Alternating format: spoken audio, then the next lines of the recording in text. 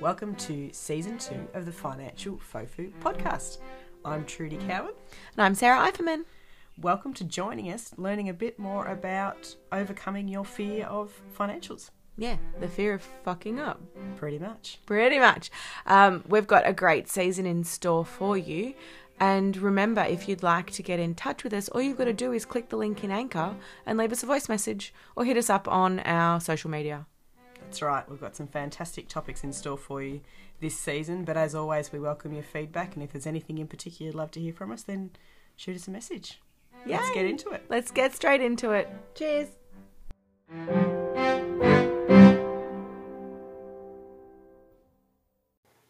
Hello and welcome to another episode of Financial Fofu in Lockdown. Yay. I'm Trudy Cowan. I'm Sarah Eiferman. And today we're going to have another chat about one of the topics that's actually proven to be the most popular with you guys. Our most popular episode ever. So our most popular episode was about saving money and more money. Yeah. So today we're going to have a chat again about saving money, but this time we're going to have a bit of a chat more on a business slant. Yeah. And so we've come up with 6 things that you can do to reduce your expenses in your business and to try and end up with more cash in your hand. Pocket, hand, fist, all of the above. And look, the first thing that I think is something that's important to do, and probably people don't necessarily do, is to review your direct debits. Yeah. We all have money coming out of our business account on a regular basis for various types of expenses. The one that's biggest for me is software. Yeah. And a lot of my software expenses come out on a monthly basis. And if you don't look at it over the course of a year, it's very easy to not realise how much money you're actually spending on some of these products. But tons. Lots. So I find it really useful to stop and review these from time to time from a couple of perspectives. One, am I paying for 2 different products that actually do the same thing or have some overlap? It's very similar. Yeah, in what they both? do. In which case, do I need both? Can I upgrade one of them, downgrade another, and save some money in that way? Yeah. So I find that really useful. Another thing, sometimes you find that you're not actually even using the product anymore at all, but you're still paying for the subscription just because you've forgotten that it's even... You haven't cancelled it yet. Coming out of your account. And I have been called out on one of them. It was actually only come out once a year, but it was on a direct debit. Didn't realise that we were coming up for it. Yep. And the money was taken out before I could even think about the fact of, hang on, I don't use that product anymore. So it's really important to be aware of the products you have signed direct debits for and to be reviewing those expenses. The other one is with something like software or anything that you buy on a subscription basis is whether or not you're paying monthly or annually. Sometimes you take the monthly option to try it out and test it and see if you're going to use it, but then you just stay on the monthly. And it's usually 25% dearer to stay on the monthly option than if you buy it annually. So if you do have the cash flow available or you know that you're going to actually need this piece of equipment, software, whatever it is, maybe look at buying it annually to save cash when doing so. Yeah, and just a tip when you're doing that, don't convert them all to annual in the same month. Otherwise, every year that month's going to be a little bit more expensive. Yeah. Make sure you spread them out across the year so that you might pay for one in January, another in March, and so on. Now, Trudy, you were telling me that you have some clients that actually put their software basis in entry into their bookkeeping program individually so that they know exactly what they're spending on each product. Yeah, that's right. So you can actually adjust your accounting books, your settings, so that you might have one line for Adobe and another line for Office 365 and another line for Canva or whatever the products are that you're using. And that makes it really clear and easy to see how much am I spending each month and over the course of the year, how much am I spending on these subscriptions, but also just the total of who am I paying all these subscriptions to, rather than going into one account and sort of reviewing a big lumpy number. Yeah. So that's tip 1. Tip 2, get your tax done. Yes. Look, we're not that far into the new financial year, and some of you that are really eager might have already had your tax done. Hi there. But I'm sure there are many of you that haven't yet. And look, the reason that this is a tip is because some of you will have tax refunds. Yeah. Sitting there. You know, not all of you, so this tip isn't going to work for everyone, but some of you will have a tax refund sitting there in your tax return. So if you get it done now, you can get it lodged and get that money back into your pocket where you can be using it better in your business. It also allows you to plan for what potentially your installments are going to be for the next financial year. And that's a really important point. So most businesses would be paying a quarterly tax installment, and that's actually based on the last lodged tax return. Mm-hmm. So if you've had a really good year or even a really bad year, that is then reflected in your tax installments for the following year. Yeah. But it only happens once you've lodged your tax return. Yeah. Okay, so if you haven't lodged it yet, your tax installments are still going to be based on how you performed in 2020.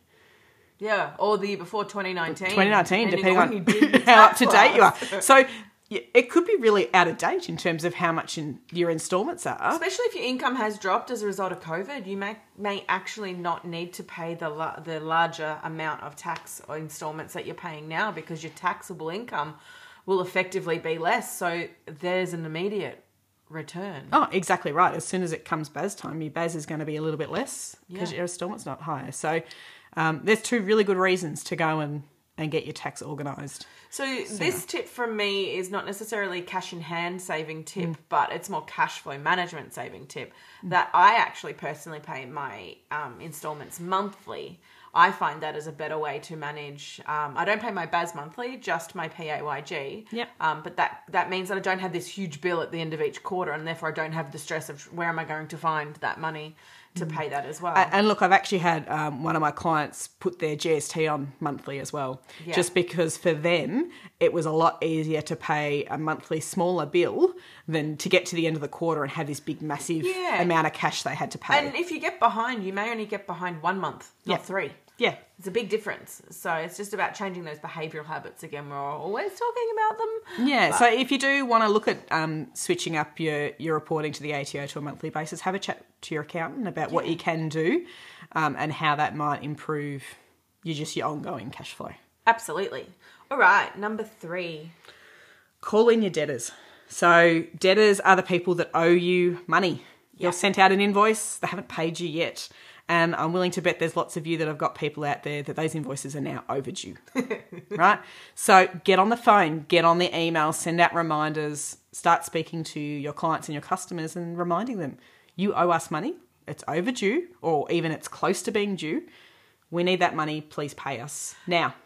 I would like to add to that before you get to that point where people owe you money, set very strong boundaries in terms and conditions with your invoices so that it doesn't happen in the first place. And then if you do need to chase and call in your debtors, you've got a whole framework in place that you can actually rely on, and that other business or person knows this is how these guys operate. And the other thing I would say with that, if you're finding that you're not getting anywhere in calling in your debtors, don't be afraid to use a debt collection service like Collect More. Yeah. It's relatively cheap for you to use, but it ends up getting that cash in much faster than you would if you're on your own. It's better to get 90% of the cash in than none of it at all. Exactly. In terms of the terms and conditions, there's actually 2 that I have in my own agreements with my clients. And one is that I can charge you interest if you're more than 30 days late in paying me. And the other one is I can stop doing work for you. Yeah. If you're more than 30 days late. So if you've got a client that's not paying you, why are you doing more work for them? And just building up your own liability. Yeah, they're getting a great benefit out of it. But you're not getting any cash flow, right? Yeah. So you need to be willing to stand up and say to your clients that, okay, well, you haven't paid me, so I can't actually afford to be providing you more services until you get up to date with your bills. Yeah, absolutely.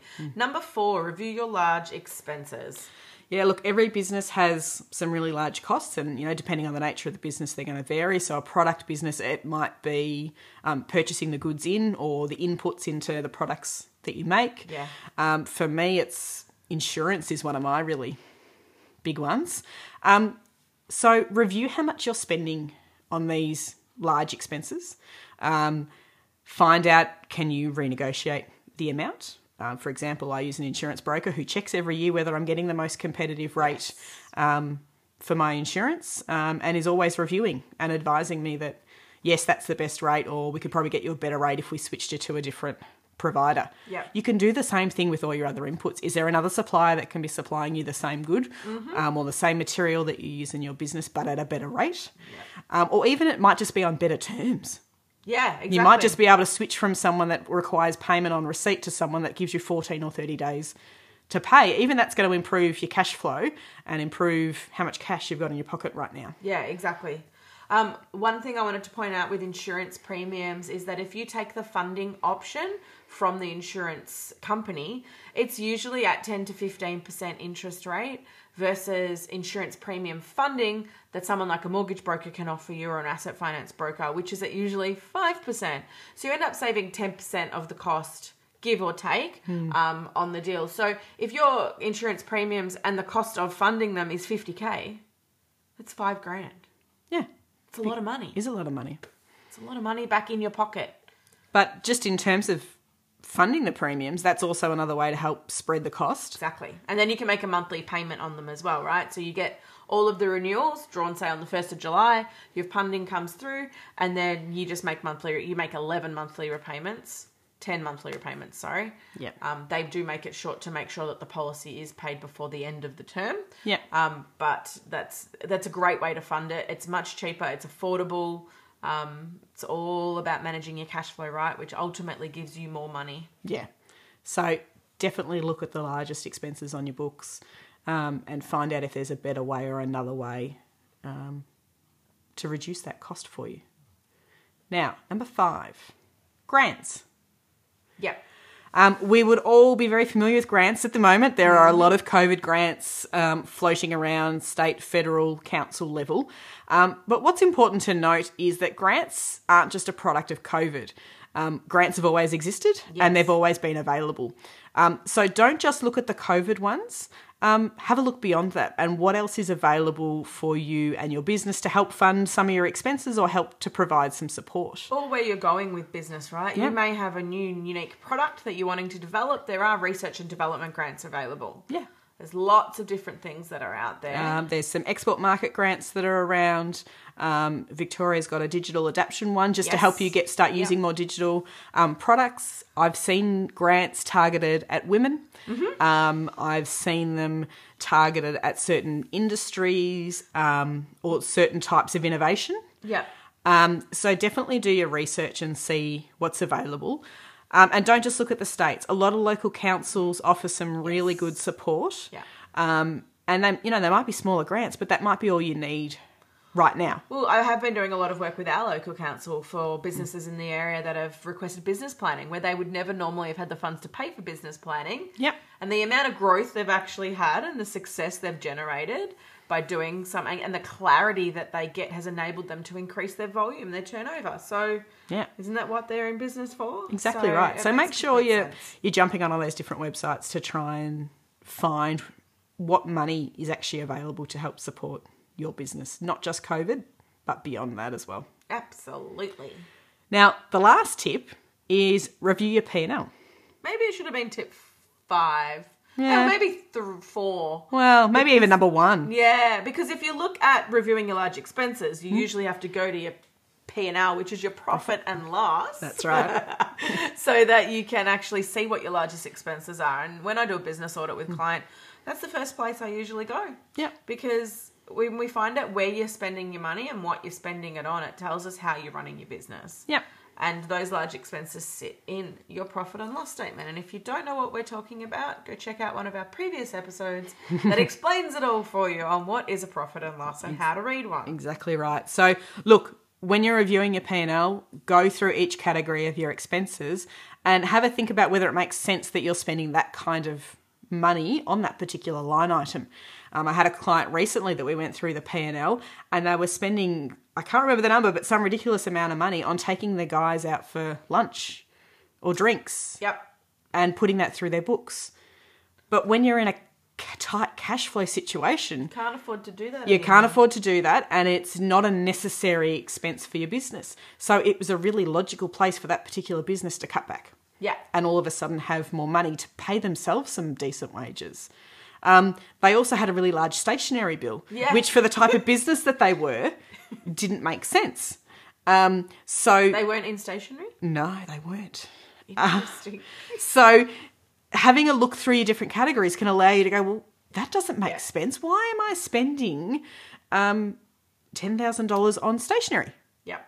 I don't use much paper or printer ink. And so then you can dig further and one, check that they were actually all legitimate business expenses and have been put in the right category. Correct. But two, it then gives you a cause to cut back and go, okay, well, that's just something we can't spend money on right now. No new pens for anybody until all the old pens have run out. And I did actually work with an employer at one point that did do that. They basically told us all to go through our drawers and any pens that you're not using, stick them back in the stationery cupboard so somebody else can be using it. Wowee. But thrifty. Thrifty, right?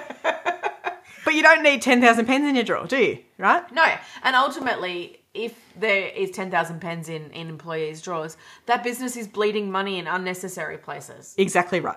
Right. So this is just an example, right? For you, it could be one of many other Things. categories. It might be that your guys are getting into lots of car accidents, and so your repairs and maintenance on your cars are stupidly high, or even just your repairs and maintenance on your equipment is too high, and maybe it makes more sense to go and buy a new fridge rather than constantly replacing the fridge. Yeah. Right? So it allows you to start to make some of these decisions that are going to ultimately end up with more cash in your pocket. Yes. So, from the top, we have... Review your direct debits. Go get your tax return done. Call in your debtors. Review those big expenses. What's the largest thing that you're spending money on in your business? Check out what grants are available, not just COVID grants, but across Australia at all levels of government. Yep. And then review your profit and loss. And look, if you're still feeling a bit lost and cash is still a little bit tight, give your accountant a call. They will have lots of tips and tricks, and if they know your business well, they might already know where for you need to go to try and save some money. And sometimes it does mean taking a haircut in certain places where you'd rather not, but it's a short-term temporary thing to keep you trading profitably so that you are trading solvently and meeting your obligations and able to pay your bills. Yeah, and ultimately, who wants to be in business if we're not making any money? Exactly. Hello. Well, that's all we have for today's episode of Financial Fofu. I'm Sarah Eifman. And I'm Trudy Cowan. Thanks for listening to this week's episode of Financial Fofu. We really appreciate you tuning in and hope that you have subscribed to our channel. I just wanted to let you all know that the information and material in our podcast and any supplementary and associated information available is for general purposes only. It should not be taken as constituting professional advice from us, the podcast owners, and our special guests, and we recommend that you seek independent, suitable advice that is specific for your unique circumstances. Thanks for tuning in. Hope to see you next week. Please, please, please send us, use our link and send us any requests or any feedback. We'd really appreciate it. Cheers.